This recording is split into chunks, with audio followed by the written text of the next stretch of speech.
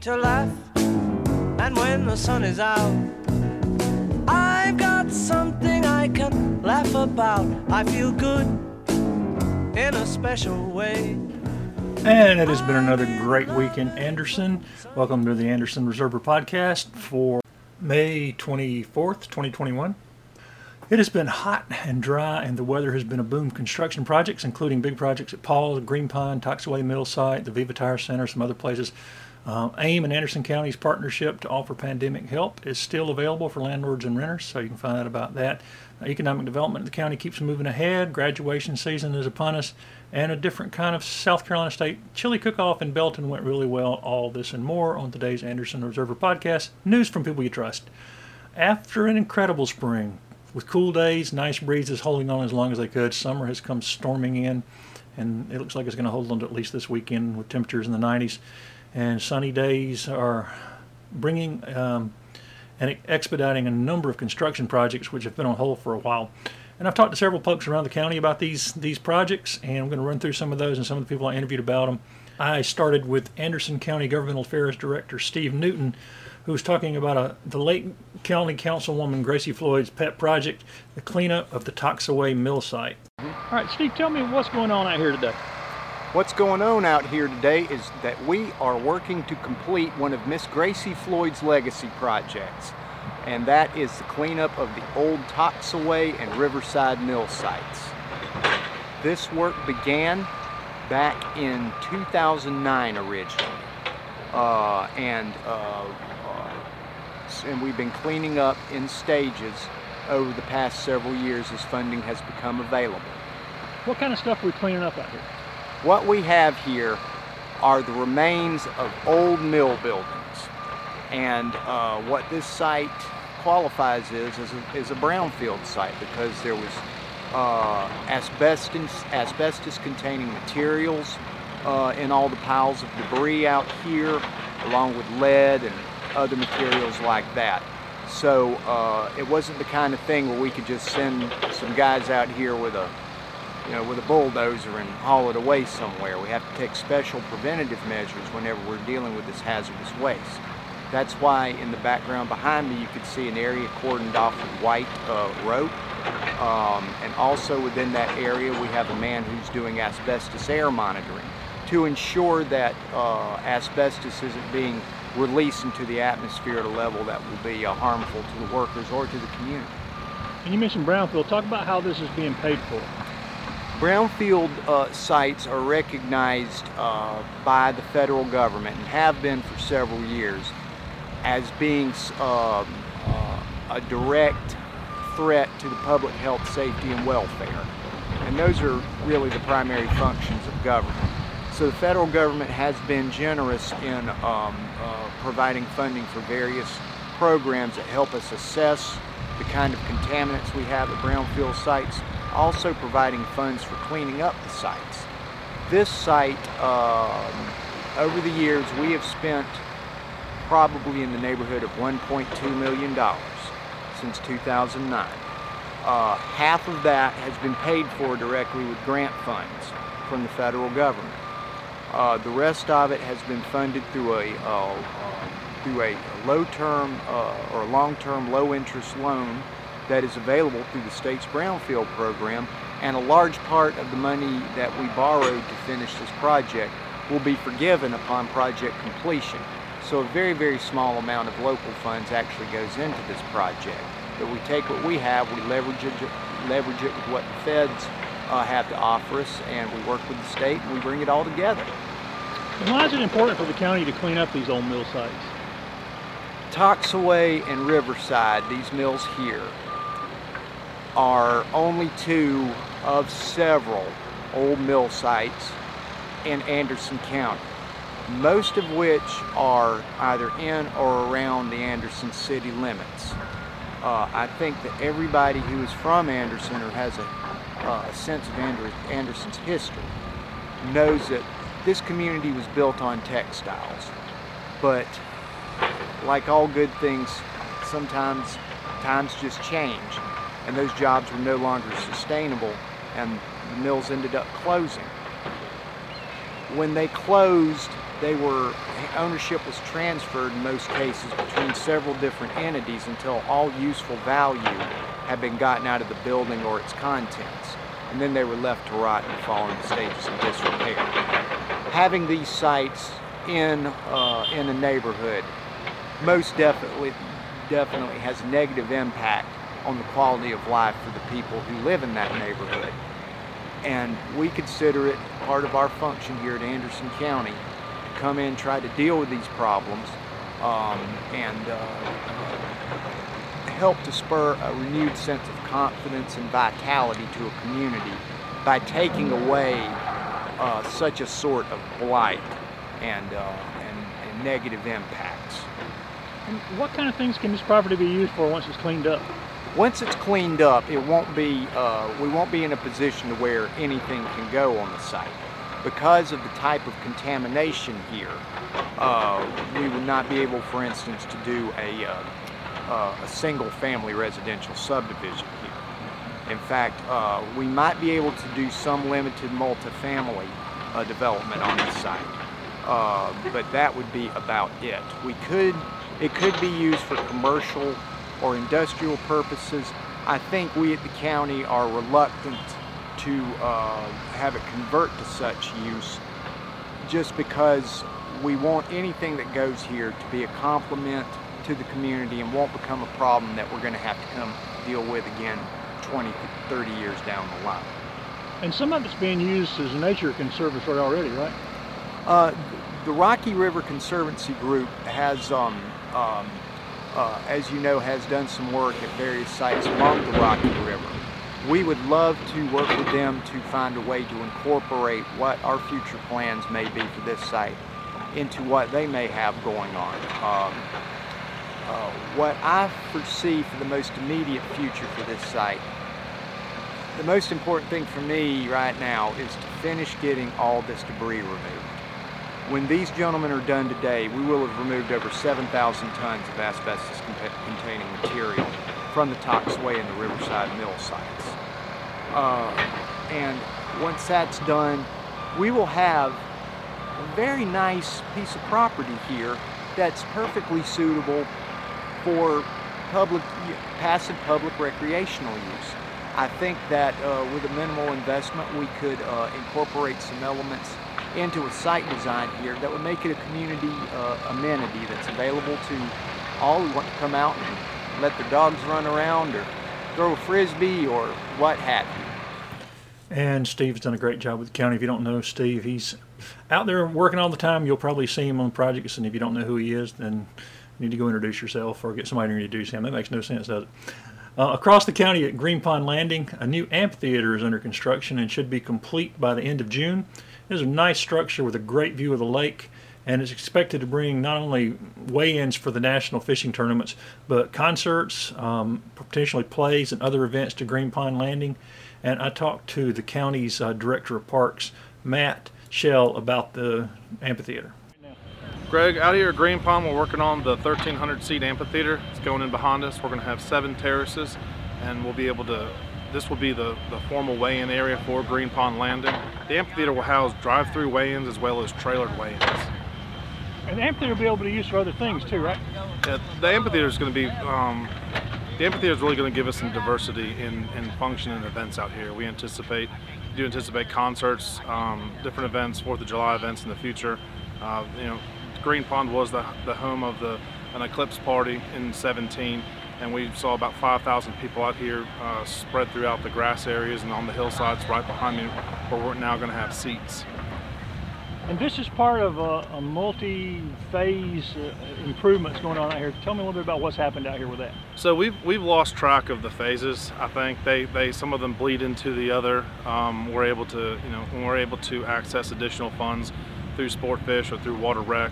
So Green Pond's original phase was purely infrastructure. It was boat ramp, perimeter road, and parking to house fishing tournaments. It was part of a multi-phase plan that included additional launch lanes, additional courtesy docks, an amphitheater, small expo space, as well as additional pavilions, day use, several different amenities that you would look for at a lakeside park. But since then, what all has been added? Okay. So since phase one, we've added additional courtesy dock. We've paved all the parking lots in Green Pond Landing. We opened up the restroom about 1.5 years ago, and we've installed a power project up top to be able to house some of our high-profile events that require overnight battery charging for boats. And this is remind people what's special about the launch here, the deep water launch. Okay. So what's special about Green Pond Landing is that we can accommodate 35 feet of water fluctuation. So even at 5 feet above full pool, we can still keep your feet dry and let you access the water. And so our next 3 launch lanes won't go as deep because we do have the deepest lanes on the 56,000 acre lake. Green Pond has been funded by PCB settlement funds. It's been funded heavily by DNR through the water rec funds, legislative delegation, and then also the federal sport fish funds. SCDNR has been our largest funding supporter and sponsor of this project. They take a lot of pride out here. Green Pond is both regionally and nationally known for its progressive thinking and planning for lakeside recreation and angling tournaments. How's that benefited Anderson County economically? So Green Pond Landing's economic impact is significant. It's in excess of $40 million. We have tournaments on the books for the next 3 to 4 years, some tentative, some just placeholders. We're going to be the home of the 4th Bassmaster Classic on the Lake Hartwell fishery in March of 22, and that's significant in the sense that it'll be the 53rd Bassmaster Classic, and the lake would have hosted it 4 times since 2008, and Green Pond would have hosted it 3 times since 2015. Matt has been working diligently for more than a decade to get this stuff going on, as well as working at Dolly Cooper Park. We'll talk more about the Saluda River Valley next podcast, but doing a great job.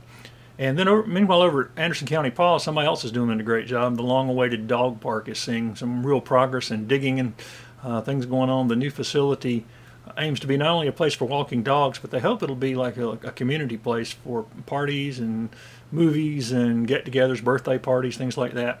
And Dr. Kim Sanders, who is in charge of Paws and has done a great job out there, offered this update on what's going on at the dog park and at Paws. So we are underway with our construction at the dog park. We had started last week, and today they are pouring concrete for our footpad right at the back door and for the walkways. So it's really exciting to see everything moving and going out there. We're hoping to have everything completed within the next 3 months. That's kind of the schedule. Some of that depends on materials. So I know that fencing is really difficult to get right now. So hopefully these guys have a stock of it somewhere, and that's kind of the plan right now. So we're really hopeful that everything will be up and ready and allow us to use it for the end of the summer. So we're super excited. You're in it every day. For people who aren't, remind people what that dog park's going to be when it's finished. So it's really going to be more of a community center than just a dog park. Obviously we'll have lots of separate dog play areas, but it's also going to have a great amphitheater. It's going to have some different shelters. It's going to have a big porch out back. So it's going to be a great place to just come and hang out. You don't have to have a dog. You don't have to bring a dog. You don't even have to play with a dog. But eventually we'll want to be able to offer back to our community and do movie nights in the amphitheater, puppy yoga and different activities like that. So it'll be a really great place for people just to come together, to be able to enjoy some sunshine, obviously to be able to enjoy some dogs as well. So we're really looking forward to having that spot for our community. And is there a name for it yet? Do we have a... No, we've anybody just been got calling some money? it Dog Park. Yeah, right. Yeah, so somebody's got $1 million. Anybody want to name it? Come on out. Throw us your ideas and your cash. We'll be happy to take that into consideration for sure. Well, I got you here. Let's give me a quick update. What's happening at Paws? Anything new? I know you've had a busy, crazy year and a half. What's going on right now? Yeah, so it's we've been here the whole time, every day. People don't always understand that it's a 365-day a year operation, but yep, we're back now, open to adoptions. We've opened up on Saturdays again, so our adoption hours are Monday, Wednesday, Friday, and Saturday from noon until 5. And then we're still obviously doing intake. Those are by appointment only unless there's some sort of an emergency. That allows us to keep our population balanced, so that we don't become overcrowded. So, we're busy as ever around here taking care of animals. So we desperately need adopters and fosters, especially for kittens right now. The kitten season is on way, so we've got tons of puppies and kittens, and that definitely keeps us busy this time of year. So y'all restocked for the animal. Restocked. We put in our order, right? People come in, they're like, Y'all ran out there. That was unusual. Yeah, no, it was amazing. You know, it was the first time in the history of Anderson County that we had emptied the shelter. So we knew it wouldn't last very long, but it's a really incredible feeling. It was really great for staff morale as well, and for the public. You know, it's something that had never happened here, and with great management and great staff and great support from everyone in the community, we were able to do that. So yeah, we've got a lot of animals. We got close to 100 back in the facility right now. So yeah, we're back at it full speed. And of course, Full Speed out at Paws is 24/7 taking care of the pets and finding forever homes for them. They do a great job out there. And if you're looking for a pet and ready to commit to one, get out there and get you a dog or a cat, and you'll be glad you did. And finally, another long-time project is the cleanup of the old Viva Tire Recycling Facility. It's underway over on Abbeville Highway. The place has been a hazard and a mess for years, fires and people squatting on the property and crime and all sorts of things. So the county is really getting urgent in their cleanup of this property now. And Anderson County Solid Waste Director Greg Smith had this to say about the cleanup. Well, basically, we're at the Viva Tire of the Upstate. It's a recycling tire type center and all that. It closed down back in 2017. It originally started up in 2014. Before that, it was called Anderson Tire Recycling, which was, like I say, back before 2014. There is a tire land monofill on the property. And basically, we've worked with DHEC over the last few years trying to get money to clean this property up. It's a fire hazard, a mosquito hazard. You have homeless folks coming through. You have officers coming through. We've actually had 4 fires down here. 2 were structural. 2 were actually tires themselves. They basically took the 2 tire fires took 24 hours to put out with the assistance of Homeland Park Fire Department, other fire departments in the area. It was 10 fire departments on both of those fires. People who don't understand it, explain why these are a mosquito problem and a fire hazard tires. People don't think about those things. Well, of course, tires made out of oil base and petroleum type product and all that. So when they catch on fire, they can really flame up, and it's a danger to the community. The tires hold water.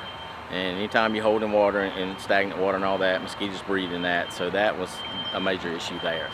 And there's also a gas line on the other side that runs through the property. So we have to consider that also.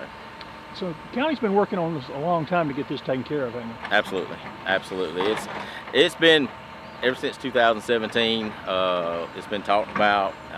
The last 2 years we've really worked hard in getting the money from DHEC. We have a $2 million grant right now to be cleaning up on the property.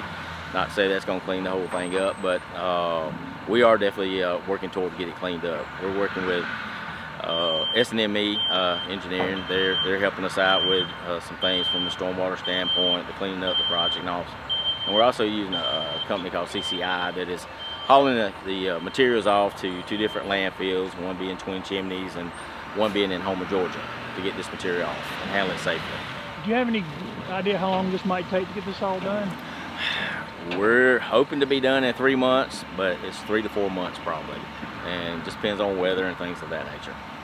And what will this property be usable as once it's all cleaned up? Right now we're just looking at getting it cleaned up, grassing it over, and taking care of it that way right now.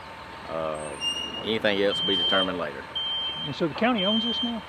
The county does not own it. The county is actually cleaning it up and putting a lien on the property so nobody can develop it or anything until we decide what needs to be done with it.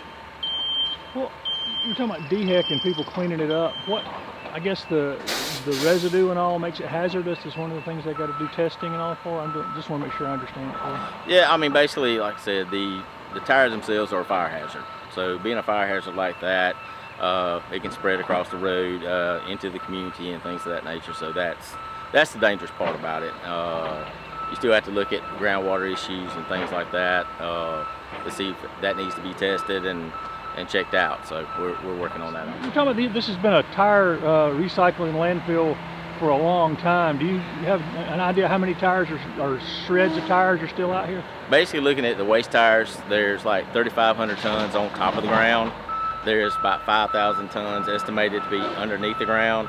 So you've got about 8,500 tons on the whole property. How many tires in a ton? You got any idea? Oh, not sure. Probably, I want to say 200 something. Wow. So it's a mess. It is a mess. But it's unique. I've never seen one like it, and a lot of folks that have come in have not seen a cleanup of this nature. But Anderson County is committed to getting it cleaned up. We are committed to get it cleaned up as quick as possible. I know that Greg and the neighbors out there, as well as the fire departments and Anderson County Administrator Rusty Burns and everybody else, has talked about getting this place cleaned up for a long time, and they're really glad to see this project making full progress ahead. They're just dragging truck after truck out of wasted tire waste down there. They're going to try to recycle what they can, and the rest will be disposed of in an environmentally friendly way, is what I've been told. And so that's a good project. Well, the pandemic has contributed to some of the delays on these projects, and almost every business and governmental agency is still recovering from the year lost to the virus. And among those hardest hit were the renters and landlords, people trying to pay their rent when they weren't working. But when evictions on hold for a year, it hadn't really come home to roost yet, but now it's getting close. And with evictions looming, Anderson County and AIM are partnering to distribute a $6.1 million grant to help those renters and landlords who were hurt over the past year due to COVID-19. AIM founder and director Christy King Brock said the distribution of funds are well underway, and that the website and the system for those distribution of funds is working well. Well, let's just do a quick update on where are we on the renter and landlord thing, and what's next, do you think? Okay. Well, we've had 112 applications fully approved and vendors paid. We've spent to date $484,000, and we have 140 applications in the queue. So it took a little while, which honestly, Greg, was a good thing, because we worked out all the kinks, all the bugs, made sure that the platform was not going to crash. So now it's beginning to really pick up. Well, that's good. I don't think there's going to be any. We're going to get darn close to spending our allotment, and I think that they're going to extend it anyway, because it sounds like, just from what I have picked up, we're probably doing a much better job than most counties are. Okay. Well, do you think that once the evictions start, it's really going to start slamming into you? Oh, yeah. Because people don't, unfortunately, we have created a message to low to moderate income families. Wait till you're in a crisis and then we'll bail you out. That's what we condition them for. So the crisis hasn't occurred yet, and it's not going to as long as they keep delaying the eviction. So when the moratorium is lifted, that's when we're going to see people scramble. But, we've processed 112, and there's 140 applications in the queue. So, and we've already spent $484,000. So it's going to go.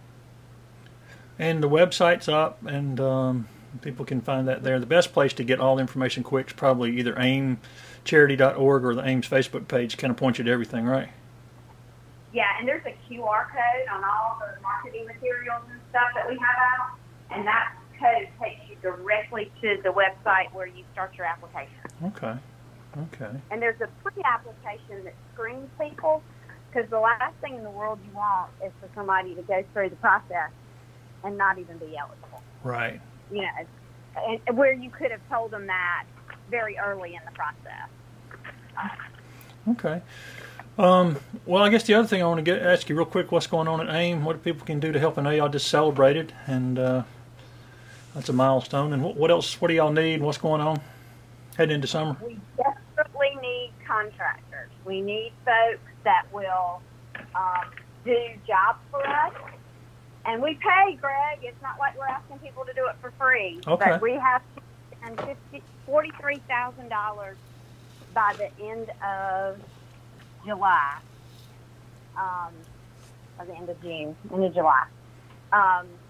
Building wheelchair ramps, doing minor home repairs for the elderly. Right. And we can't find contractors. Yeah, it's a tough time. For our emergency rehab program through state housing. Right. We pay, but the market is so good right now, we can't compete Right. with the private sector. And so one of my board members had a great idea, and she said we need to create a Facebook page that says Contractors Care and get contractors to do one job a year for us. I mean, you think about all the contractors. If we could get a contractor to do one job a year, Absolutely. we could knock this out of the ballpark. And some of them with their crews could knock them out quick. Oh, yeah. We're not asking for them to do it for free, Right. but we are not going to be able to pay them what the market is. So we just got to get that message out to folks that, we can still use brotherhood groups, civic clubs to build wheelchair ramps, Right. but we need general contractors to do some of the work. Okay. We need roofers. We need HVAC people. What other needs do you need going into the summer?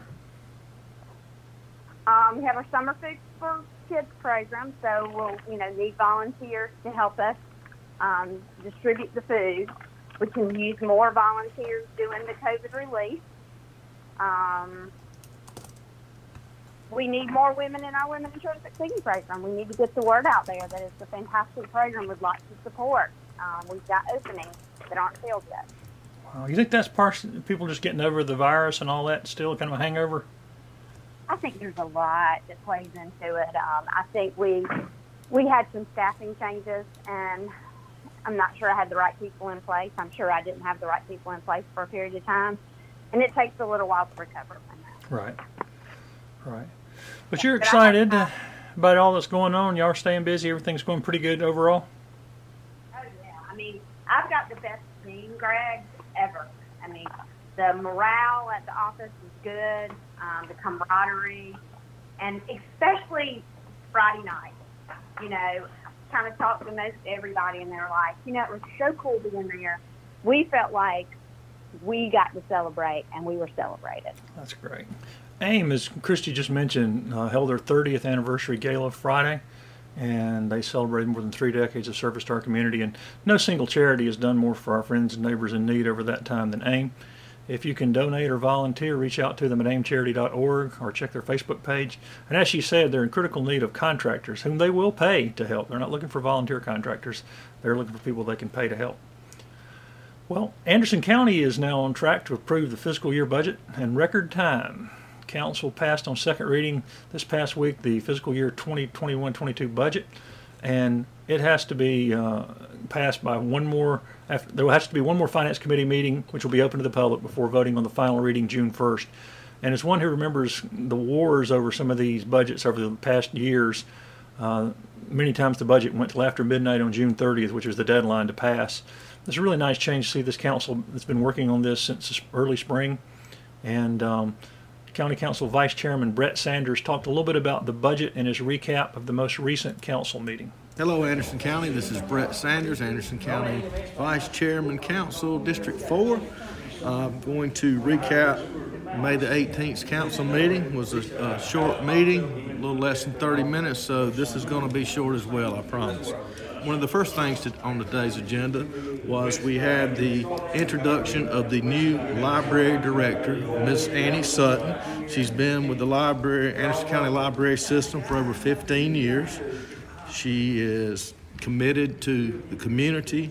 She's creative, innovative, and we're lucky and glad to have her on board. So if you go by the Anderson County Library, stop in and say hello. Ordinance third readings tonight, we only had one. It was previously Project Greenlight, which we now know is Old Dominion Freight Lines. They're doing a 50,000 square foot logistics warehouse, $8.65 million investment, 27 full-time jobs with benefits. The previous taxes on the property were $25,000 last year. Estimated taxes for 2022 is $84,000, and it's going to be a $4.4 million impact for Anderson County over the next 30 years, with an average pay of $28 per hour. Second reading, we adopted our budget. Second reading. I'm chairman of the Finance Committee as well. Right now, we have a budget that is balanced. We have a budget that has zero tax increase. We also have a budget with our two-month reserve which helps the county to maintain its excellent bond rating.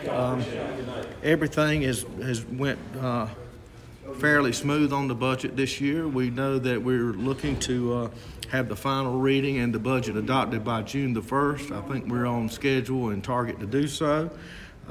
We will be having another Finance Committee meeting. There was a couple of things, not really issues, but some things that we needed more information on that was emailed actually today to me and to our fellow committee members on the committee.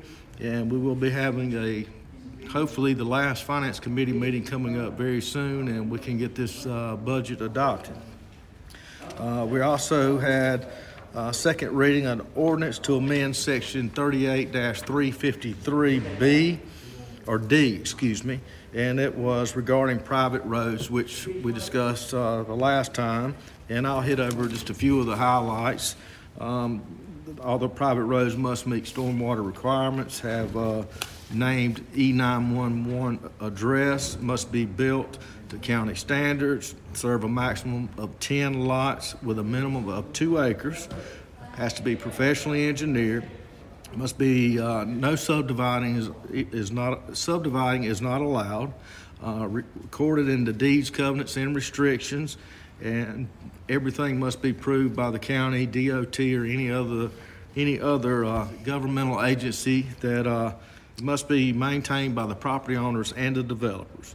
The road must be recorded in the deeds, covenants, and restrictions. It must be approved by SCDOT or any other governmental agency before a preliminary plat will be approved. Ordinance first readings tonight, there was zero. Excuse me. Ordinance first reading was none. Resolutions were none. We had a bid approval from the Anderson County Transportation Committee. Is number 120, a resurfacing project that I'm glad to say a local contractor, Pickett's Construction, got the paving contract, and they're going to be doing 1.51 miles of roads and projects in the city limits of Anderson County. That bid for the project was $808,653. We also had a report from the Finance Committee. Basically, we voted unanimously to approve the ACTC road project. We also approved to move the budget forward second reading, and we also had some budget transfers that were primarily housekeeping, some insurance things, and some insurance issues. We also approved some budget transfers from certain departments, basically to balance out, to subsidize, or to fund increases in insurance premiums, and basically just day-to-day operational stuff that was overlooked, or not really overlooked, but exceeded our estimates, and that was came unanimously. And finally, from the Finance Committee, we had the coronavirus state and local fiscal recovery funds. We were informed that the county is eligible to receive $40 million. It came before our Finance Committee. We actually approved the county to vote, or council to vote on accepting those funds. During the next Finance Committee meeting, we're hoping to have the strings that are attached with it. It's not like we just got $40 million and we can spend it at will on random things. It will have guidelines and restrictions, and hopefully it will be able to help subsidize or support some of the departments that were hit stronger during the coronavirus, and hopefully there'll be some other things in there that we can get done to make Anderson County a better place. So I appreciate everyone listening. Again, it's May the 22nd through the 28th is Boater Safety Week in the month of May. So as you're out on the water, enjoying the water, having a few cocktails, please remember to be safe, wear a life vest, life jackets, keep an eye out for the kids and the other boaters and jet skiers out there, and just have a good time. Thanks, guys.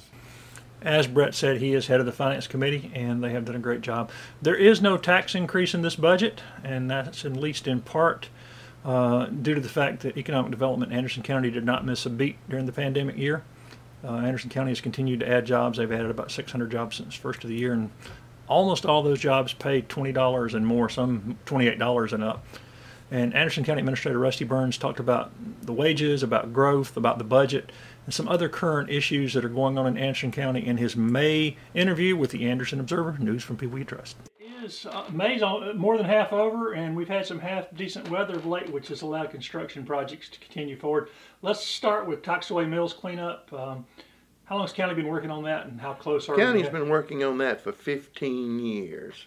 That is a 15-year project.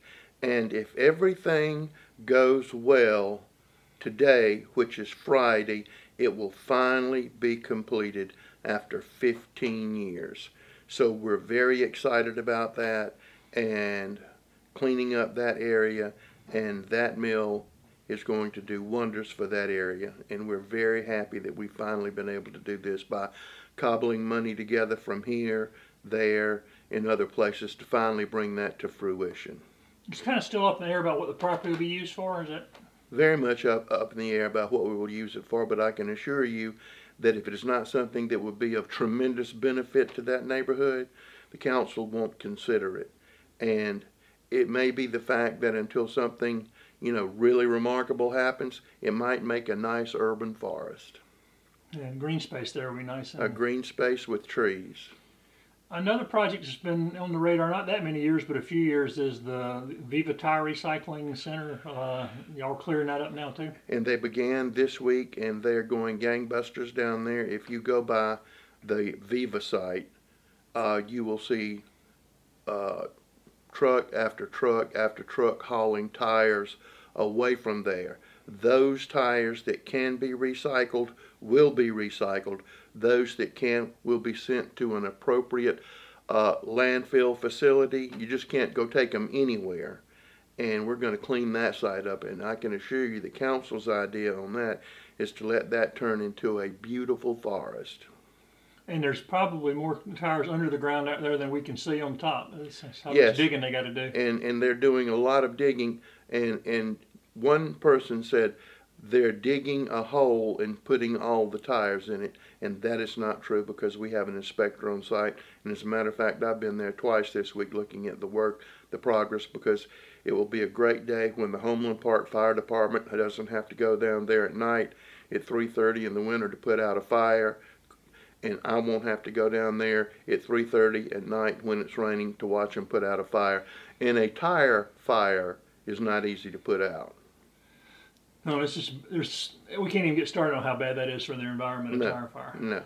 Not quite as much digging done yet, but they do have the sidewalks in, some of the concrete. I was talking about the Paul's Dog Park up to date. What's the latest you've seen on that? They're actually working out there right now as we speak on the dog park, which has been a long time in coming.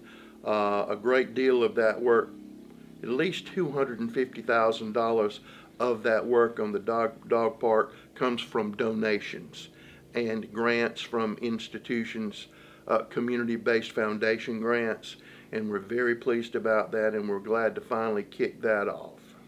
And it's not just going to be a place to take dogs, hopefully. No, hopefully it's going to be a place where we can take animals from the shelter and let you look at them in a nice environment.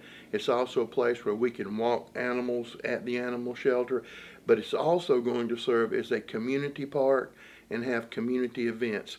So you could say it's a dog park, but you could equally say it is a people's park, and that was council's intent when that began. Well, that kind of leads to the next one. Maybe the most wide open construction is going on out at Green Pond Landing. The amphitheater is well underway. Do you know how quickly that'll be able to be used? That will possibly be completed. I know that the initial work will be completed next week. The initial, but that whole facility could be completed by the end of June and ready for use. And it is a beautiful amphitheater at Green Pond Landing, which if you are sitting in that amphitheater, you will have a beautiful view of Lake Hartwell and a killer view of the mountains. And Council has spent a lot of time and effort getting that ready, and so we're very happy that's almost completed. It'll be another great feature at Green Pond. Again, Green Pond is the premier fishing facility in the southeast, but it is also a park where people can go and sit out there and picnic. And when we have the amphitheater out there, we are hoping that we will be able to have concerts out there, which we will. And we also know we've already been asked by some people, well, we're going to go out there and get married. Well, go out there and get married. And it faces like you said, faces the lake, but it's also facing the sunset, so people will be able to sit there and watch the sun go down. Yes, I can imagine people taking a book out there and just sitting there and reading. Well, the weather has sort of allowed roads and bridges to get furiously at work. Again, I know they're working kind of through it, but one of the projects a lot of people have been looking at is the bridge on Shackelford Road. What's the latest on that?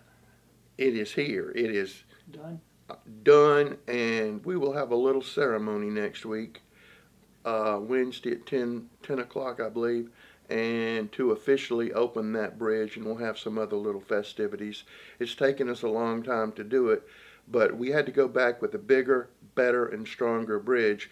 And a lot of people think that we don't build bridges, but we actually build bridges ourselves with our crack people in our public works department, which saves us a tremendous amount of money, and we know how those bridges are put together because we did it. And the bridge is going to be named after a family. Yes, it's going to be named after a family whose name will remain unknown until Wednesday at 10 o'clock. Well, it's going to be trickier than people think. There's more than one family that's been out there more than 100 years. So. Well, that's true. That's true. What other projects are people seeing progress in across the county now that the dirt's moving and all? Well, if you go, and I know this is not something that people get really worked up about, but we're finally going to be able to complete the work at our landfill expansion at the Star facility, which is going to allow us to serve the people in Anderson County at that C&D landfill for years to come. But just like every other project that we've had, with all of the rain, we have been delayed and delayed and delayed and delayed. But this stretch of nice weather allowed the ground to dry out and allowed us to get these things done.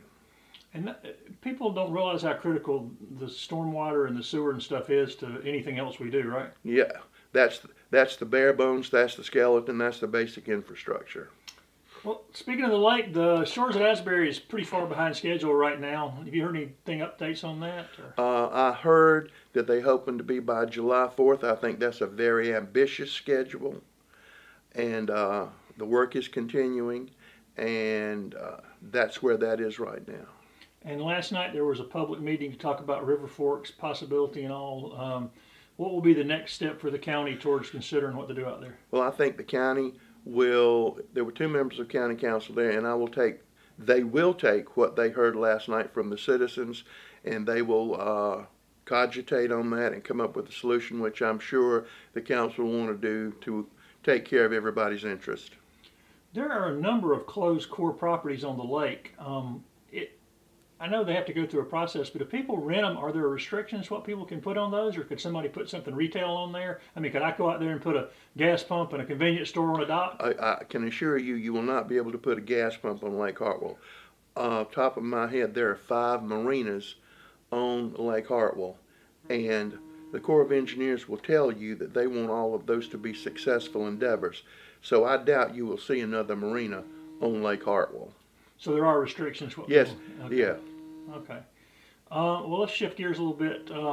County Council's passed 2 readings on the fiscal year 2021-22 budget. Mm-hmm. What have been the biggest challenges putting that budget together this year? Biggest challenges have been getting over COVID, and I know people are sick of COVID. I'm more sick of COVID than anybody can imagine.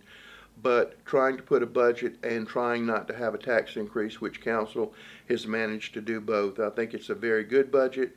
It will not have a tax increase, and we hope to have 3rd reading on June the 1st and put that to bed, which will be the earliest budget that we have ever done. I was going to say, I can remember budgets cracking the midnight of the night it was due, so this will be the earliest budget. But our Finance Committee, Chairman Brett Sanders, they worked diligently on the budget, and they've kept council informed as to what's going on, so it's been remarkably smooth so far. When we talked about the pandemic year, how did it affect the budget's bottom line for the year? Well, I mean, you had certain situations. take the solicitor's office, because they were closed. I mean, they were still there doing stuff, but they couldn't do court, a lot of other things. So they were seriously impacted in collecting monies, and other departments were impacted too. But we've taken that into consideration. The stimulus package is going to help us out a little bit, which we were just notified really about the last 10 days that was available. And so that's going to help us catch up and plug some holes. Have y'all figured out how, that's $40 million, have you figured out what their strings attached are going to be yet? There are strings attached, and we're still studying the documents, as is everybody else in the United States, as to what you can and cannot do, and then what is the highest and best use of that one-time money. What would it do Anderson County in the long run to make Anderson County safer and more prosperous? Has all the stuff from pandemic, like this backed up supply lines all over the country, has that affected Anderson County as well? It's affected everybody. If you go by a car dealership, you might notice their lack of cars in some cases because they can't get parts. Lumber's almost doubled in price. I mean, it's gotten so bad, and this is true, I don't say this tongue in cheek, but there's a shortage of chicken wings in the country right now. Now, I don't know what COVID had to do with that, but there is a shortage. So it's affected just about anything and everything in the economy. I mean, the supply chains have been broken, and all of that's being repaired. And in a lot of ways, what used to be the way you did things is no longer the way to do things. You know, 20, 30 years ago, we talked about this. The thing in manufacturing was just in time. You weren't going to build a warehouse to have parts sitting around. You were going to call the supplier, they were going to deliver the parts, and it was going to run smooth. I don't know, people might not be rethinking and say, maybe we need a little warehouse and have some stock on hand.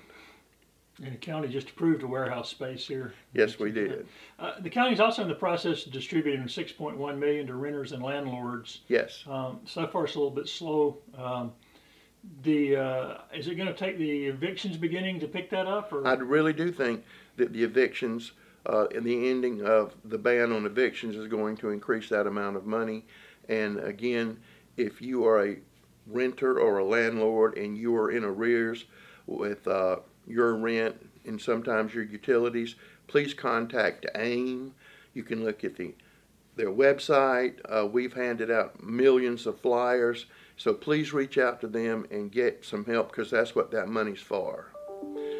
Has there been any real impact on economic recruitment? I know we've had local development. Any impact on economic recruitment during the pandemic? Absolutely not. We had another announcement at council meeting on Tuesday. I think it's 38 jobs, and they're paying around $35 an hour. And we have many more companies that are looking to come to Anderson. Some really new twist on agricultural-based companies, which is exciting, but also companies that are heavy on software looking at Anderson County. So we're excited about that. And all of our companies, just about all of our companies, have jobs available, and they have good jobs available, and there are going to be more good jobs available. And we get to that again in a minute, but we've discussed this a little bit before. But when y'all are doing economic development, what are the key elements y'all look for, especially when you're considering incentives for new companies or expansion? How much they pay, what their benefit package is. Y'all turn down some low income. We don't have to do that anymore. Right. We don't have to bring in just anybody who's going to come in here and pay nothing, because we don't have to, and we won't do that. 12 years ago, our median wage, was around $13 an hour, okay? Now, it's almost $21 an hour in 12 years. Now, Greenville's is 24. Council won't be happy until ours is 24 or 25. That's real world, real dollars in people's pockets. And those are the type companies that are coming here. Now they want to be here because of Anderson University, Tri-County Tech, Clemson University, and people who may once their children may have left, and some will, because that's just the nature of the beast. But now a lot of those are coming back, and a lot of them never leave. And Anderson University has been a real pipeline to different parts of the state, bringing in, I know some of our interns, I think we had one time 2 interns from AU, but they were from Columbia. and they aren't leaving. They're staying here. And so that's very exciting, and that's very good. And Clemson's always had that problem. People graduate and they don't want to leave. They don't want to leave the area. So we're creating opportunities for them to stay here. And with that comes a lot of challenges, and we're trying to manage growth as we do that too. And that's what we spend about half of our time on right now, is managing growth, because in the Powdersville and Pendleton area, it is wide open. I don't think Pendleton has really hit full acceleration yet, but it will. We have close relationship with every town that we work in, but working with the town of Pendleton, I mean, they really are getting slammed with opportunities, and some exciting opportunities, because in essence, Clemson has said, we're closed. You don't want to go towards the other way of Seneca too much. And Central, they've got their own thing going. You really can't go north in Clemson. So all of that is streaming down Clemson Boulevard as hard and as fast as it can. And you're going to see activity on Liberty Highway, because in 30 days, our new Wellpine Sewer project will be complete. As a matter of fact, the line was completed this week, but now we have to do the checking and the permitting and get DHEC's permission. So that's going to allow us a lot more capacity in that area. And it's growing both from like I said, from north and from Clemson and from Greenville. So, but it's also now affecting Piedmont.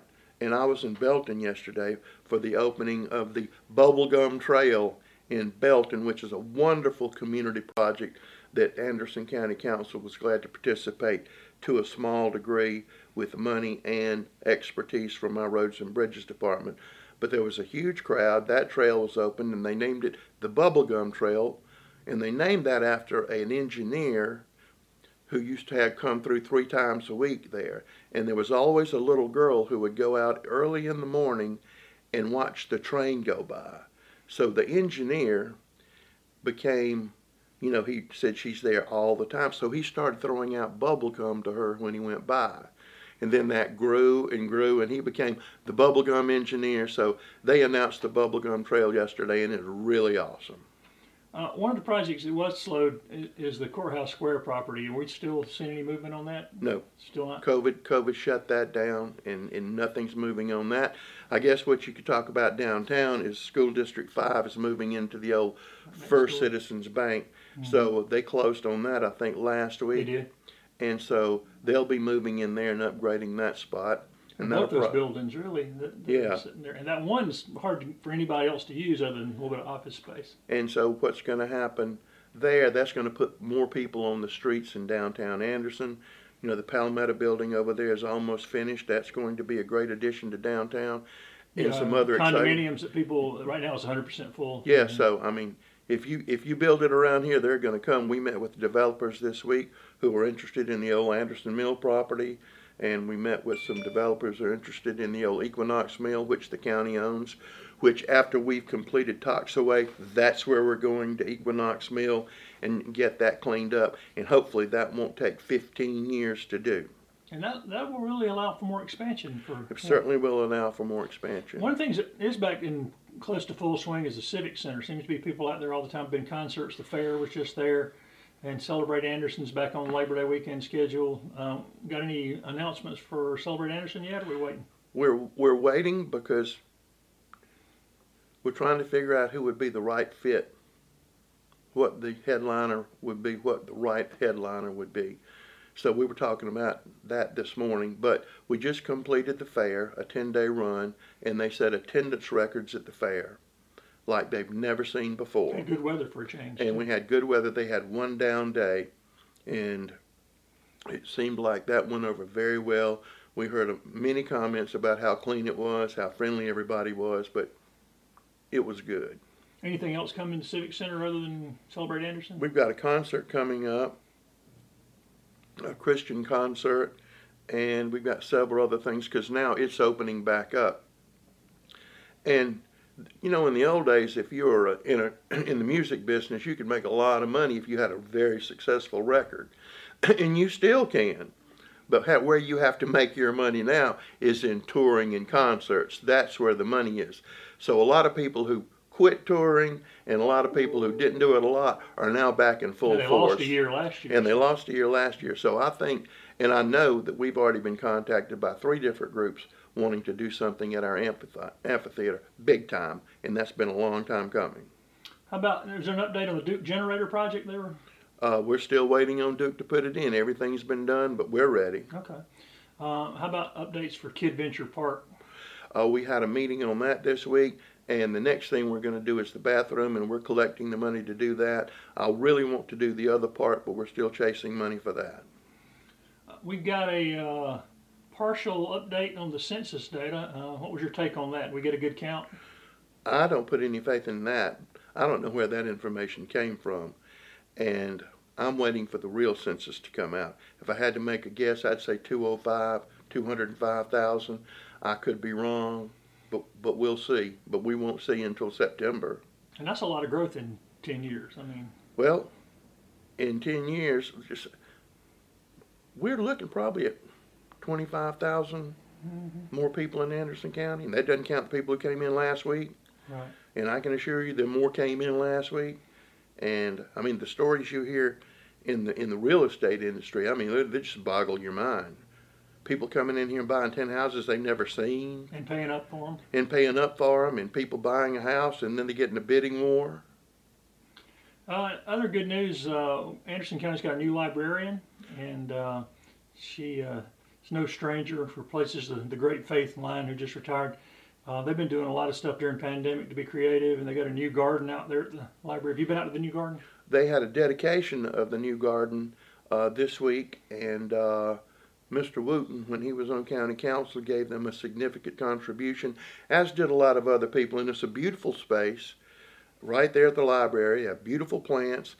It's just a gorgeous place to go. It'd be a beautiful place to go read a book, but they have story time out there for kids, and some of us are asking them to have story time for adults so we can just go hang around in the garden. And the Anderson County Museum is in the process of one of the biggest overhauls they've had. You want to talk a little bit about that new permanent exhibit and when it might be complete? We probably need $150,000 more off the top of my head to complete Andersonians and more. It is going to be huge, it's going to be beautiful, and it's going to be unlike anything anybody's ever seen. So we're really excited, really appreciate Beverly Childs and the great job that she does out there, and her fantastic ability to raise money, and her taste and passion for that museum. And the county rebooted a crackdown on illegal road signage last month. How's that going? It went very well, and usually it takes them about 10 days to put them back up. And so then we have to do it again. So people don't need to misread that you're only going to do it once or twice a year. They don't need to misread just need to that. be reminded. Absolutely. And I also remind people that we have 4 litter officers that are enforce litter laws every day, and we have 2 groups from the Sheriff's Department comprised of prisoners who go out and pick up trash 5 days a week. And so, I mean, if you see an Anderson County truck with a long trailer on it, we're out picking up litter. They had a successful litter pickup in Powdersville 2 weeks ago. The county was heavily involved in that, as well as the fine people in Powdersville. And so we're always fighting that battle, constantly fighting that battle. I think Honey Pass got a cleanup fixing to happen. Yep, Honey Pass is coming up. What, any job announcements coming that I didn't ask you about? Any new jobs? Well, the ones at County Council we just did some last at County week. Council, yeah. And then we have some that we're waiting to be able to announce. But yes, we have more jobs coming. But, I mean, just right around, everybody has a help wanted sign out. Everybody has a help wanted sign, and everybody needs help. So if you don't have a job, you don't want a job, or you can't get to the job. And let's talk about that. You talked about the transportation. And we're still looking at that, trying to find a way that we can do door-to-door transportation. For shift workers particularly. For shift workers, because not all of the plants operate on the same shift. If we run a bus up there, do you orient it towards this factory or that factory or that factory? So in essence, you're not going to do anything. There has to be a different solution. But I will say one thing on transportation. Hopefully June 1, our veterans van will be on the road and be able to pick up veterans from their doorstep and carry them where they need to go. And the only reason we haven't done it now is because of COVID. We didn't want to put somebody in a van with a driver, and they may already have an impaired health situation. So we're trying to let COVID get away before we start that process. And that just rang a bell with me. Are we going to get back to the senior meals thing here soon? Yeah, and interesting things on that. Anderson County and Meals on Wheels partnered on that senior nutrition program. So we got the grant. We worked with Meals on Wheels, and now it is up and running. And so really it's a county operation right now.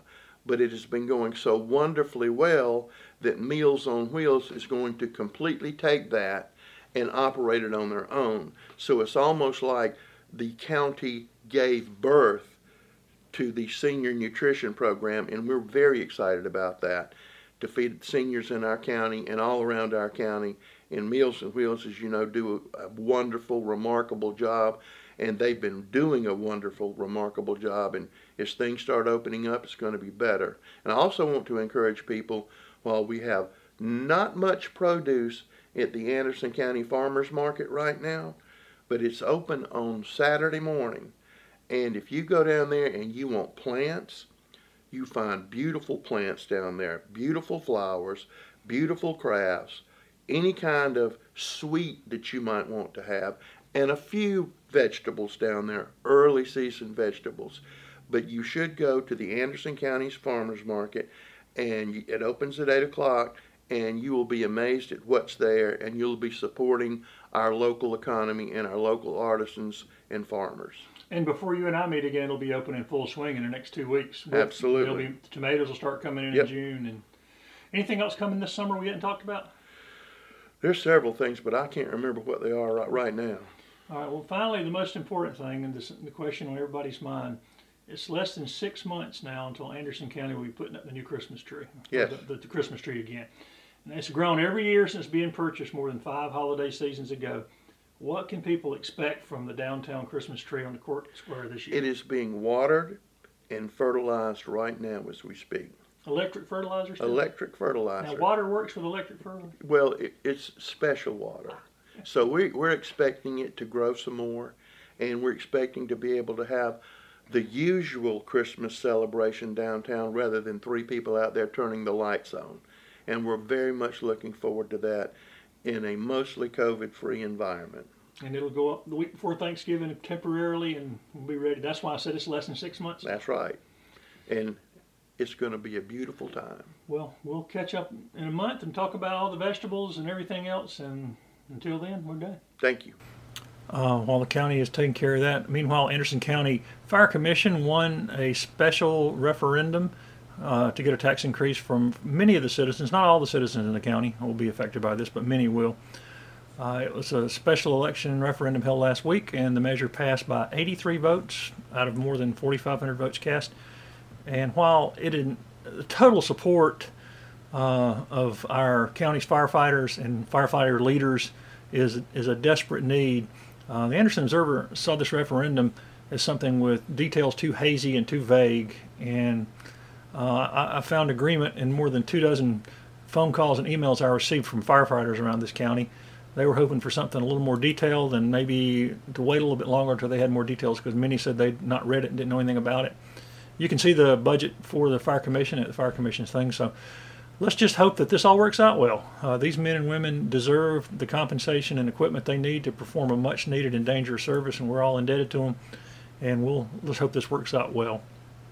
It's been a little over a week ago now, but this year's annual South Carolina Chili Cook-Off in Belton returned after being shut down last year because of the virus. Cooks from more than a dozen states took part in the competition, including the world champion from Ohio, but the competition was closed to the public this year, and it was held at the Belton Rec Center instead of downtown. And acting Mayor Eleanor Dunn had this to say about this year's event. Tell me about what makes this year's competition different. Well, this year we had to make a last-minute decision just to leave it to cooks only, the professional cooks, and we hated that for the community, but at the time the governor had not lifted regulations, so we just had to make a last-minute call. But it's worked out great. I think they're happy, and we got a great place here at the community center for them to do it, and it's beautiful weather. Yeah, the cooks seem to be pretty happy. I know you got the world champion here. Right. And this'll, we'll have this event today and another one tomorrow, so that gives everybody 2 chances if they want to get involved to make it to the next round. So So this is the 11th, or do you count last year? You don't count last year's 10th or 11th somewhere. Right, I think it's 11. No, we don't count last year, even though our T-shirts and our memorabilia all has last year, but we Right. everybody understands that. Why is this always such an important time for the community to have this state cook-off here?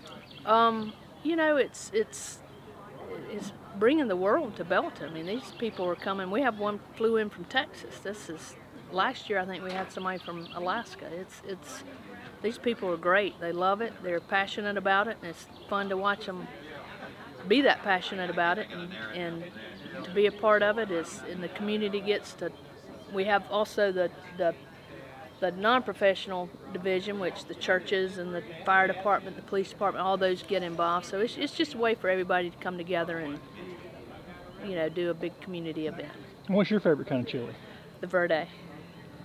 Why do you like the Verde, you think? I don't know. When I first had to judge it, I was a little bit skeptical, and it's really good. I was surprised. It's a green chili and pork or chicken. It's usually a white meat, but it is delicious. That's what I just had to do the tiebreaker for. It's really good. Now, how much chili have you eaten today? I've just been called in to do the tiebreaker stuff, so I had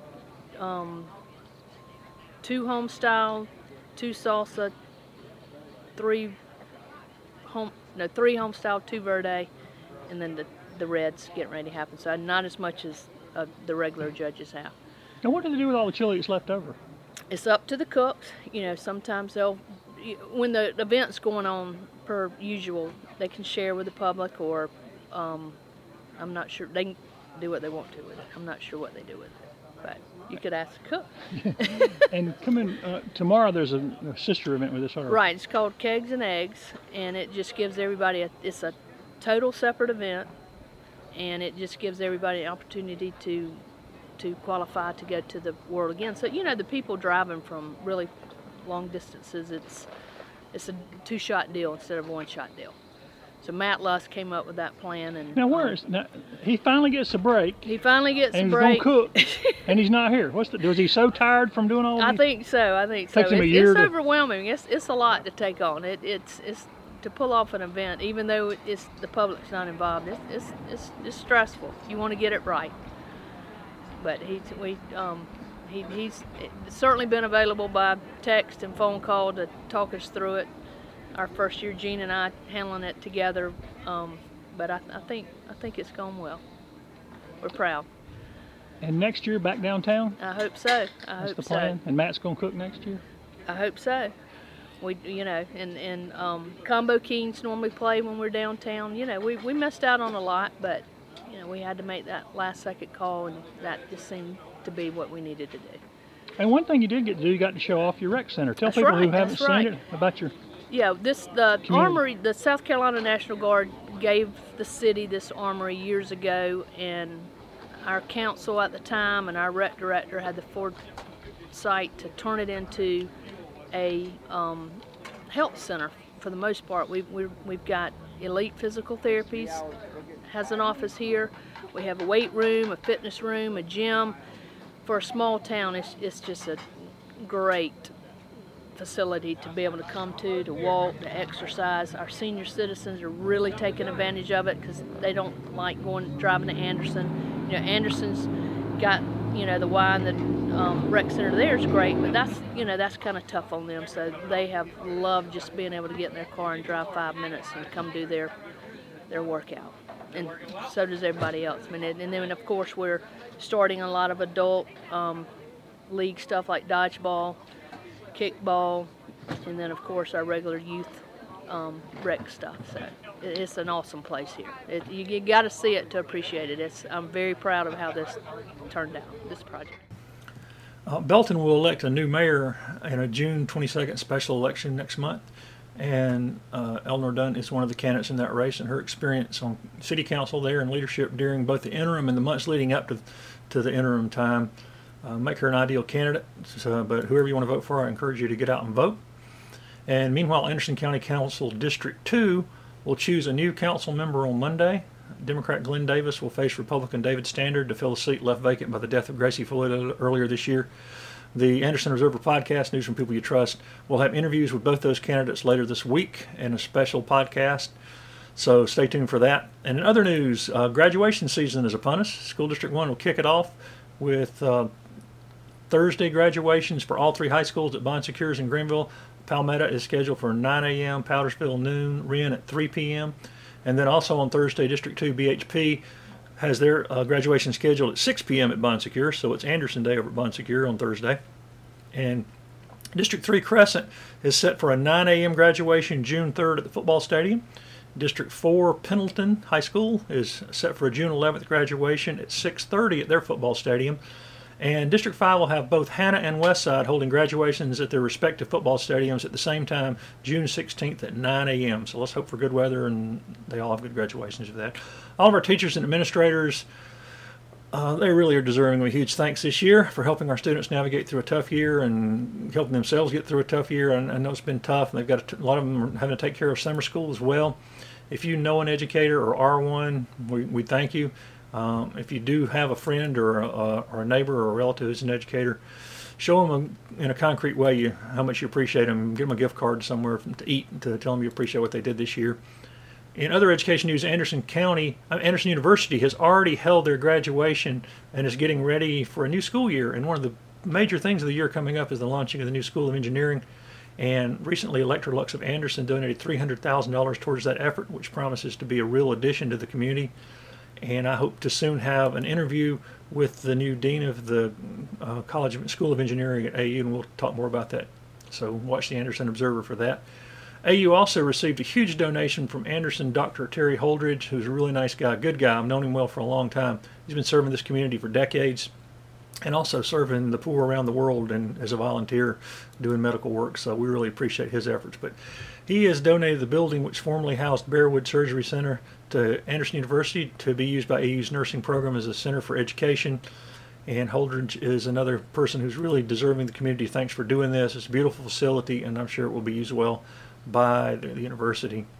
In other good news, Anderson County has chosen a new head librarian for the countywide library system. That's Annie Sutton, who many of you already know. I've known her a long time. She's no stranger to the library. She's served for more than 10 years in the system, including most recently a stint as assistant director. And she has a passion and a mission for the library and for books and for this community. And she will be a wonderful replacement for the very hard to replace Library Hall of Fame member Faith Lyon, who retired last month. So we all look for great things from Annie Sutton and wish her the best. On Sunday, Anderson native Trav Robertson was reelected to his third term as the chair of the South Carolina Democratic Party. And at the conclusion of this week's state convention, that was Sunday, he is the son of the Anderson County Departmental Health Director, or former Anderson County Departmental Health Director Norman Robertson, and longtime T.L. Hannon speech and debate teacher Gladys Robertson. And he was nominated by the U.S. House Majority Whip James Clyburn and the Democratic National Chair Jamie Harrison, and Anderson County Democratic Party Chair Tanya Winbush followed Clyburn and Harrison, and she gave a speech to second that nomination. It's always good to see leaders emerging from our county doing various things around the state and the nation, and we congratulate them. The end of May is a busy time in Anderson County. Anderson County Farmers Spring Market is ready for a full-fledged kickoff for the busy produce market a week from Saturday.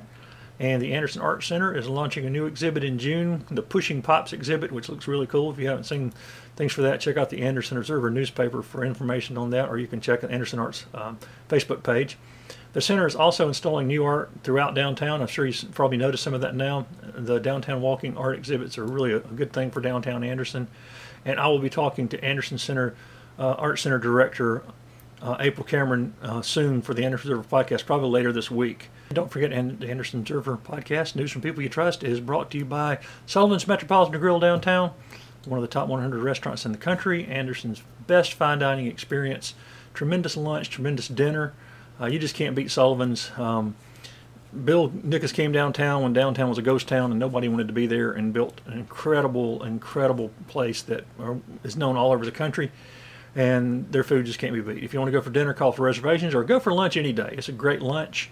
As always, I recommend the open-faced pot roast sandwich, and the BET is starting to show up on their specials, one of the old specials from the old menu, so check that out as well. Or if you're planning a special event, family reunion, and everybody's getting back together, you can check out Sullivan's Caters. Sullivan's does white tablecloth catering for the prices most people charge for a bunch of tin pans full of macaroni and cheese. So give them a call from that. And when you go to Sullivan's, tell them you heard about it on the Anderson Observer Podcast, news from people you trust. And again, watch for that special podcast to drop featuring the council candidates and maybe some other news before next Monday's special election. But until then, get out and do something to make Anderson a better place.